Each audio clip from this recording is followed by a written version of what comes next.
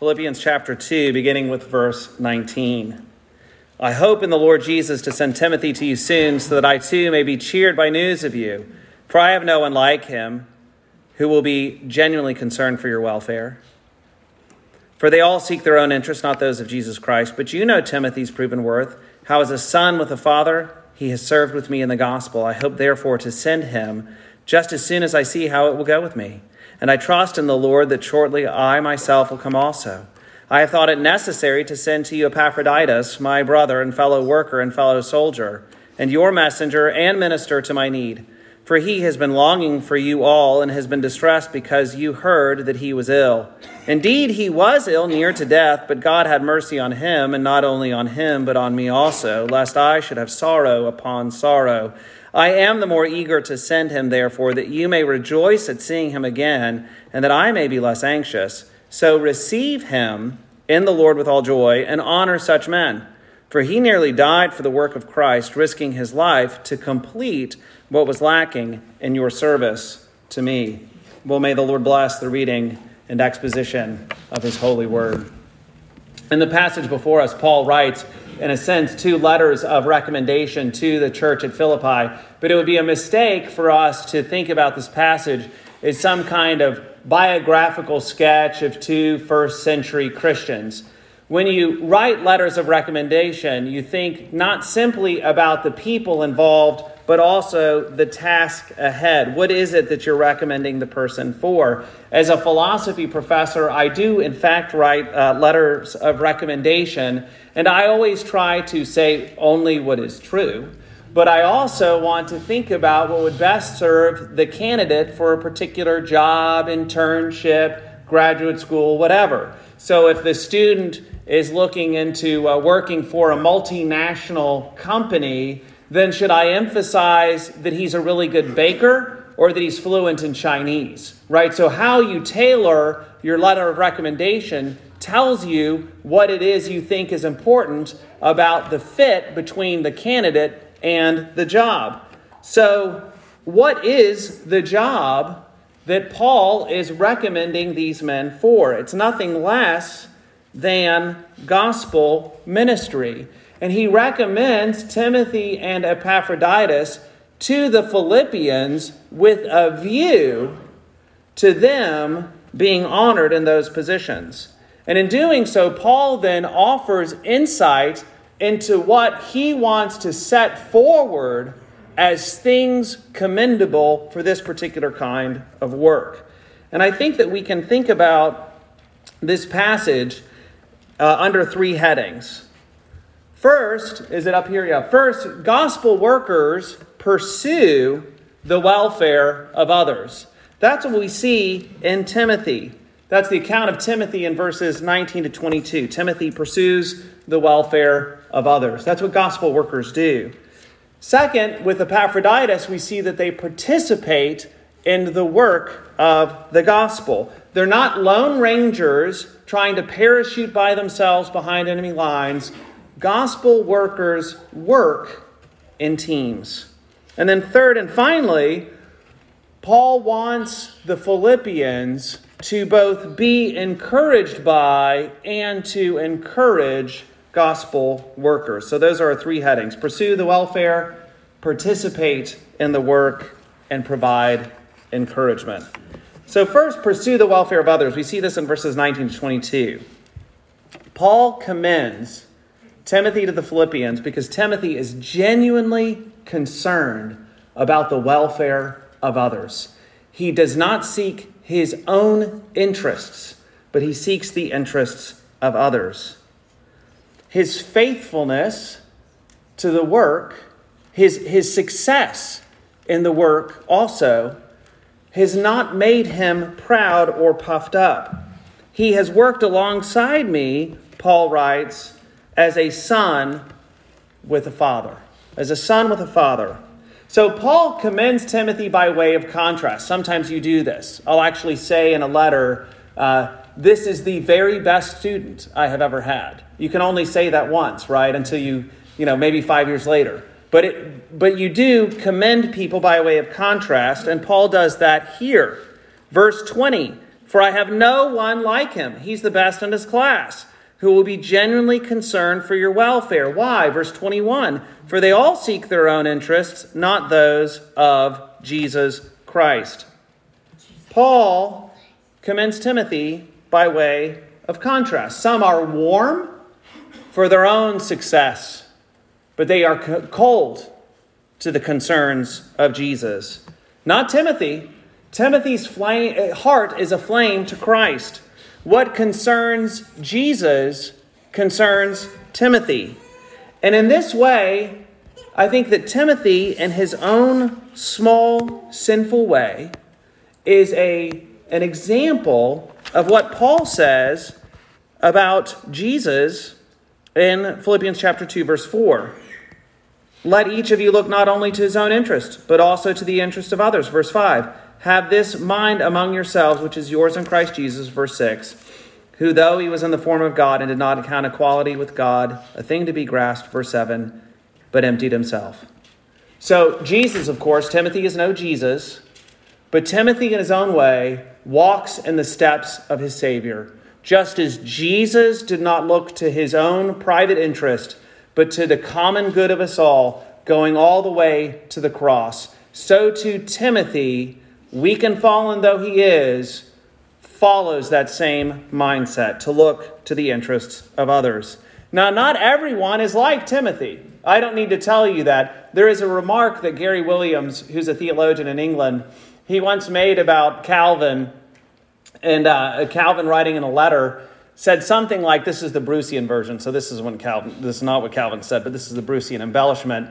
Calvin felt so lonely in the work, he was overworked, but he had a sidekick, and to a friend, John Calvin wrote, basically, he didn't even think about gospel work in his dreams. Like, serving the Lord was so far from his mind, and this was a minister. Serving the Lord was so far from his mind that I don't think even in his dreams he thought about gospel work. Closer to heart in the New Testament, Demas was one of Paul's inner circle. In Colossians 4:14, Demas is mentioned alongside Luke, the beloved physician. But something happened, and Paul makes that clear in 2 Timothy 4:10. Demas, he writes, in love with this present world, has deserted me. But not Timothy. Timothy's different. Timothy looks out for the interests of others. He's concerned for the welfare of others. Now, excellence in any work can tempt one to pride, but not Timothy. Timothy serves alongside Paul with humble, solicitous affection, as a son with a father. And Paul's regard for Timothy seems to have no limits. When he writes to him directly in 1 Timothy, Paul says, to Timothy, my true child in the faith. When he commends Timothy to the Corinthians, Paul says, that's why I sent you, Timothy, my beloved and faithful child in the Lord, to remind you of my ways in Christ, as I teach them everywhere in every church. And indeed, Timothy is by Paul's side when he's writing this letter to the Philippians. Philippians 1:1, Paul and Timothy, servants of Christ Jesus, to all the saints in Christ Jesus who are at Philippi with the overseers and deacons. Timothy is his right-hand man. And Paul, notice, commends Timothy to the Philippians, even though they know him already. Verse 22 of chapter 2. But you know Timothy's proven worth. You know him. How could they know him? Well, in Acts chapter 16, if you remember, Paul's, shall we say, less than glorious beginning in his Philippian work. There he is, Paul and Silas, in a Philippian jail. If you remember this, they're beaten with rods, they're cast into prison. You may well forget that, I certainly did actually, but you may well forget that there were people there who weren't put in prison. So in Acts chapter 16, right before they get to Philippi, they pick up Timothy and they take him with them to Philippi. And in fact, Acts chapter 16 is the moment when Luke, the writer of Acts, switches from third person, they do this, they did that, to first person plural. When we embarked from Troas to sail and to eventually make their way to Philippi. So Luke is there too. So Paul is sending back to the Philippians somebody that they know. And yet he still finds the occasion to commend Timothy publicly. It's striking. Here's a man who's genuinely concerned for the welfare of others. Now, it seems in our day that there's so few leaders in the church, in politics, in business that actually care for the welfare of others and not their own private advantage. That when we see it displayed, it awes, it amazes us. The fight is here. I need ammunition, not a ride. That is what President Volodymyr Zelensky was reported to have said when he was offered a ride out of Ukraine. I don't need safety. I need ammunition. And this past Wednesday, Zelensky, when he addressed the U.S. Congress, he said, he began his speech in Ukrainian, I assume. I don't know Ukrainian, but it sounds like Ukrainian. But he finished in English. He said in English, "Strong doesn't mean big. Strong is brave and ready to fight for the life of his citizens and citizens of the world, for human rights, for freedom, for the right to live decently, and to die when your time comes, and not when it's wanted by someone else, by your neighbor." Now there's a man who is pursuing the welfare of others. And of course, we must pursue the welfare of others in these practical ways, caring for people's physical, emotional, and financial needs. But we love people best when we point them to Jesus. We love people best when we tell them the good news of salvation. Because after all, you can recover from your sickness, but you'll still die. You may have enough financially for retirement, but one day your kids will be fishing through your knickknacks on the way to the dumpster and recycling bin. And you may be sad now, and if you are, I hope you're happier tomorrow. But joy and sorrow are just part of the mix of this life. And the question is, are you trusting in Jesus now for the life of the world to come? Let's remember, the fight is here. We need biblical ammunition, not a ride. And some of us need to be Timothys to others. And some of us, if we're honest this morning, need someone to be a Timothy to us. And so let's pray for wisdom, and let's give thought about how we can pursue each other's good. That's the first point. Pursue the welfare of others. That's from the life of Timothy. The second is participate in the work of the gospel. We see this in verses 25 to 28. This is with Epaphroditus. Paul commends Epaphroditus for his willingness and his ability to work well with others. Ministry requires not just good alone time. Ministry requires working well with people, coming alongside people. And Epaphroditus does this in a remarkable way. Now, Epaphroditus is actually a common name in the time of the New Testament. It's not so common today. I've never met an Epaphroditus, but it's a common name. And we know very little about this particular Epaphroditus, but we do know that he has been the Philippians' messenger to Paul. That's what Paul tells us in chapter 2, verse 25. We hear him speak of Epaphroditus being a good co-laborer in 3 different ways in verse 25. If you look at that, he calls Epaphroditus my brother and fellow worker and fellow soldier. J.B. Lightfoot on this verse, my brother, fellow worker, and fellow soldier, observes that the 3 words are arranged in an ascending scale: common sympathy, common work, common danger and toil and suffering. He's my brother. He sympathizes with me. He's my fellow worker.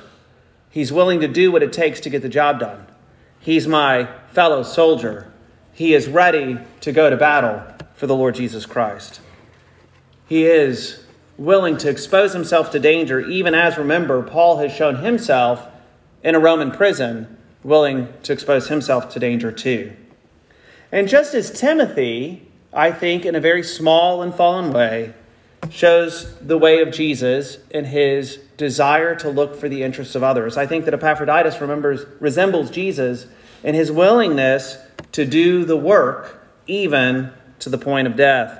Philippians chapter 2, verse 8 says that Jesus humbled himself by becoming obedient to the point of death, even death on a cross.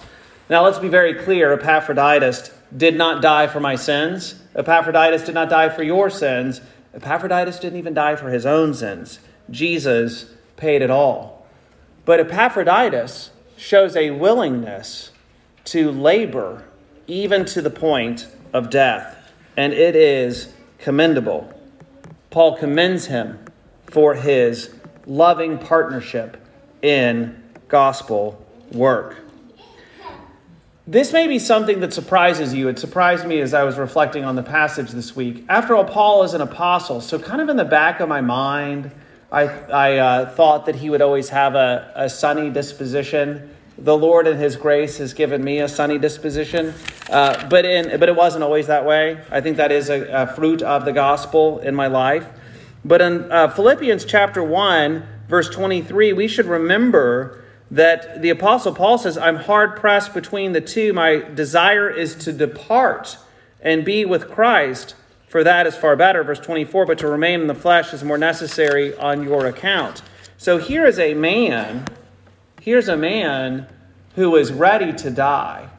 So he's ready to die and go and be with Jesus. And even Jesus himself wept. So it's appropriate that the church in Philippi would send to Paul someone that everybody knew was full of love, to come alongside the apostle, to encourage him, to support him, to serve him, to care for him. Well, Paul was struggling. Epaphroditus was there to help, but then Epaphroditus, the helper, fell ill, even to the point of death. And compounding Epaphroditus' sorrow was his knowledge that there were people in Philippi who were concerned about him. It's one thing to think that you're dying. It's another thing to sorrow over the fact that there are people who are in anguish that you are dying, that those you love are weeping at the prospect of your death. And Paul uses a very uncommon word to describe the distress that Epaphroditus faces. It's a word that Mark and Matthew use to describe the anguish of Jesus in the Garden of Gethsemane. It's an unusual word, but it means that Epaphroditus was beside himself with sorrow. And Paul was too.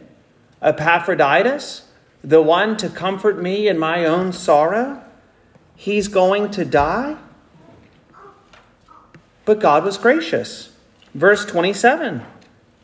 But God had mercy on him, and not only on him, but on me also, lest I should have sorrow upon sorrow. Epaphroditus was a partner in the work of the gospel. He participated in the full life of Paul's ministry. Sympathy, work, fighting, whatever was needed. Epaphroditus was there. And he's commended for his deep affection for the Philippians. Not every minister is like this. Someone told me years ago of training that he went to. And there was an extremely well-known minister. If I named him, everybody would know his name. And in preparation for this weekend with this celebrated minister, he was told, now don't try to have a conversation with him. So he's going to speak, but in between the different sessions, don't approach him, don't talk to him, just let him be. At the time, I don't remember what I thought, but kind of trying to remember my attitude at the time, maybe I thought, wow, the guy is just so deep that it's like he gets off the stage from speaking and he's walking back to his hotel room and there are all these deep thoughts inside him that like he can't be bothered with chit-chat. right? It's just like he's so deep. But Paul's praise of Epaphroditus makes me think differently about that situation. Epaphroditus is not commended for being a celebrity preacher. He's commended for being a gospel partner. And that's what we should all strive to be, people who participate in the work of the gospel. Some of you are commendable gospel partners. And I'm not going to pull a Paul and mention you by name, but you impress me with your willingness to roll up your sleeves and get to work, to do what needs to be done. Thank you. And we all need to be in each other's lives. Sometimes we need to be like family, coming alongside each other. Sometimes fellow workers doing what needs to get done. We all need to invite friends, family, and co-workers to the outreach piano concert here at the church on April 8th with Michael McHale. We need to work together. I can't invite your neighbors. It'd be very odd if I guess I could, but it's better coming from you. Would you come and hear this great Irish pianist April 8th at Covenant Church? We need to be co-workers. And sometimes we need to fight for each other. We need to be willing to suffer financially to help each other. We need to be willing for our reputation to take a hit, all because of our willingness to stand together as we stand for Christ.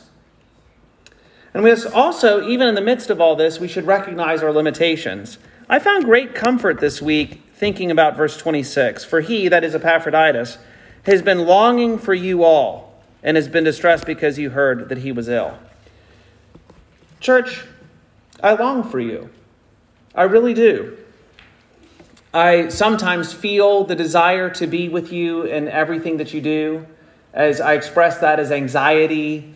But I've realized this week, it's actually because I fail to recognize my own limitations. I can't drive to Siloam Springs and be a philosophy professor and a director of a center and be with you at every moment. But it's a good thing that I long for you. It's a good thing that time limits my ability and not a lack of affection. Right? And so if you struggle, if you say, we need to have those people over, or I wish that I had been able to bring that person a meal, or I could have taken him to coffee, we can comfort ourselves that it's good that we long for each other because we love each other. We are brothers and sisters. We are fellow workers and fellow soldiers. And indeed, we are friends. So we pursue the welfare of others. We participate in the work of the gospel. And third, we provide encouragement to gospel workers. Provide encouragement to gospel workers. Now, Paul offers encouragement to the Philippians in verses 23 to 24. And then he tells them at the end of this chapter to offer encouragement to Epaphroditus. Let's consider both encouragements. So first, Paul offers encouragement to the Philippians themselves. Notice in this passage he's offering to send them three people. First, he's now sending Epaphroditus. Indeed, I think that we can safely assume that Epaphroditus is actually the man who carried this letter to the church in Philippi. The church in Philippi trusted Epaphroditus to deliver a gift to Paul. That's what we learn in Philippians chapter 4. And so now Paul is entrusting Epaphroditus to take his letter back to them. And he also, verse 23 of chapter 2, promises to send Timothy. And Paul says that he's waiting until he hears the results of his own trial. He's hoping that Timothy will have good news of his release. So Timothy is person number 2. Epaphroditus is number 1. Well, who is person number 3 that Paul wants to send? Well, it's Paul himself. Seems as though he's optimistic and hopeful that he will be released from a Roman prison and be allowed to return to the church at Philippi. We have no indication that Paul's optimism is well-founded. Epaphroditus made his way to Philippi. Timothy may have followed him later. But we have every reason to believe that Paul's trip to Rome was his very last. But Paul provides encouragement to the Philippians in this letter. He's saying, look, I'm now sending Epaphroditus to you. And I'm going to send Timothy too. And I hope that that'll be with good news. And finally, I'm hoping to see you soon myself. So that's how Paul encourages the Philippians. Paul also tells them to encourage gospel workers. He encourages the Philippians to give Epaphroditus a hero's welcome. There may be a concern here from Paul's point of view. Perhaps the Philippians think that Paul is sending Epaphroditus back because he's displeased with them. You sent me Epaphroditus to try to help, and then he got sick and almost died, and here I am in a prison needing encouragement. So I'm putting him out with the recycling, right? So there could be a concern. It's like, you send me I'm sending Epaphroditus back over the net, right? And so Paul addresses this concern directly. Was Epaphroditus a burden to the very man we were trying to help? No, not at all. Verse 29. Receive him in the Lord with all joy and honor such men. For he nearly died for the work of Christ, risking his life to complete what was lacking in your service to me.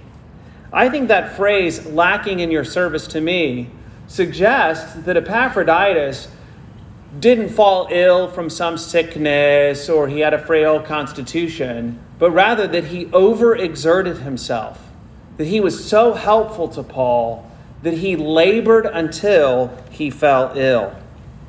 And Paul tells them, Epaphroditus was doing your work. He was your messenger. He was your servant. He did the work that you couldn't do. So you receive him with joy and you honor him. And Paul could be playing with words here when he says that Epaphroditus risked or gambled his life in order to do the Lord's work for them. One reason I assume why Epaphroditus is not a common name is that it is unquestionably a pagan one. Do you hear Aphrodite in Epaphroditus? So Aphrodite was the goddess of gambling. So someone could risk or someone could gamble and say Epaphroditus. That is to say, this is on Aphrodite. This is upon or at Aphrodite, hoping that the goddess would help him. Now, calling for Aphrodite when you're gambling is just about as pagan as you can possibly get, right? It's don't do it, right? But Paul may be saying here, tongue in cheek, oh yeah, Epaphroditus gambled, but he risked his life for Jesus. And risking for your life for Jesus means that you always win. You always have victory. And we ought to provide such encouragement to gospel workers. About verse 29, receive him in the Lord with all joy and honor such men. One commentator writes that Paul recommends Epaphroditus to the Philippians, so intent is he upon this, that all that approve themselves as good and faithful pastors may be held in the highest estimation. For he does not speak merely of one, but exhorts that all such should be held in estimation. For they are precious pearls from God's treasuries, and the rarer they are so much the more worthy of esteem.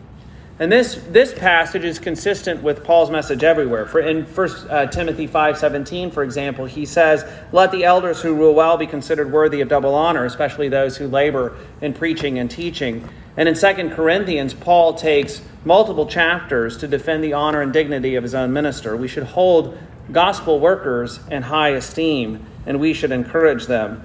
Now, I'm making this point because it's in the text, even though I confess that I feel rather sheepish about it because last time I checked, I am a gospel worker.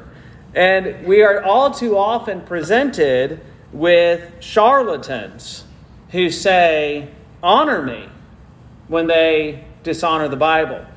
Trust me when they've proven themselves nothing but untrustworthy. Defend me when they should rather be condemned. But the fact that there are wolves does not mean that there are not shepherds. There are bad fathers and mothers, but we're still told to be obedient to parents. They're bad masters, but we're still told to be obedient to them. They're bad generals, but we are to obey our superior officers. Now, there is a caveat to this obedience, and Westminster Larger Catechism 127 makes that clear. We honor them with, quote, willing obedience to their lawful commands and counsels. So there's no instance when you should submit to anyone, including yours truly, if a person in authority is telling you to disregard what the Bible clearly teaches. But we need to be reminded that our world is deeply uncomfortable with authority, respect, and submission. And that's because our world hates God's authority and refuses to submit to him. So while we need to be on our guard against those who would use or misuse their offices for personal gain, we must also readily and happily honor those whom God has placed over us, those who pursue our welfare and participate in the work of the gospel. I don't have this in my notes, but I hope you all know that I honor Paul Sagan. He has been to me more than I could possibly imagine in terms of an encouragement to my faith and to my service in the gospel.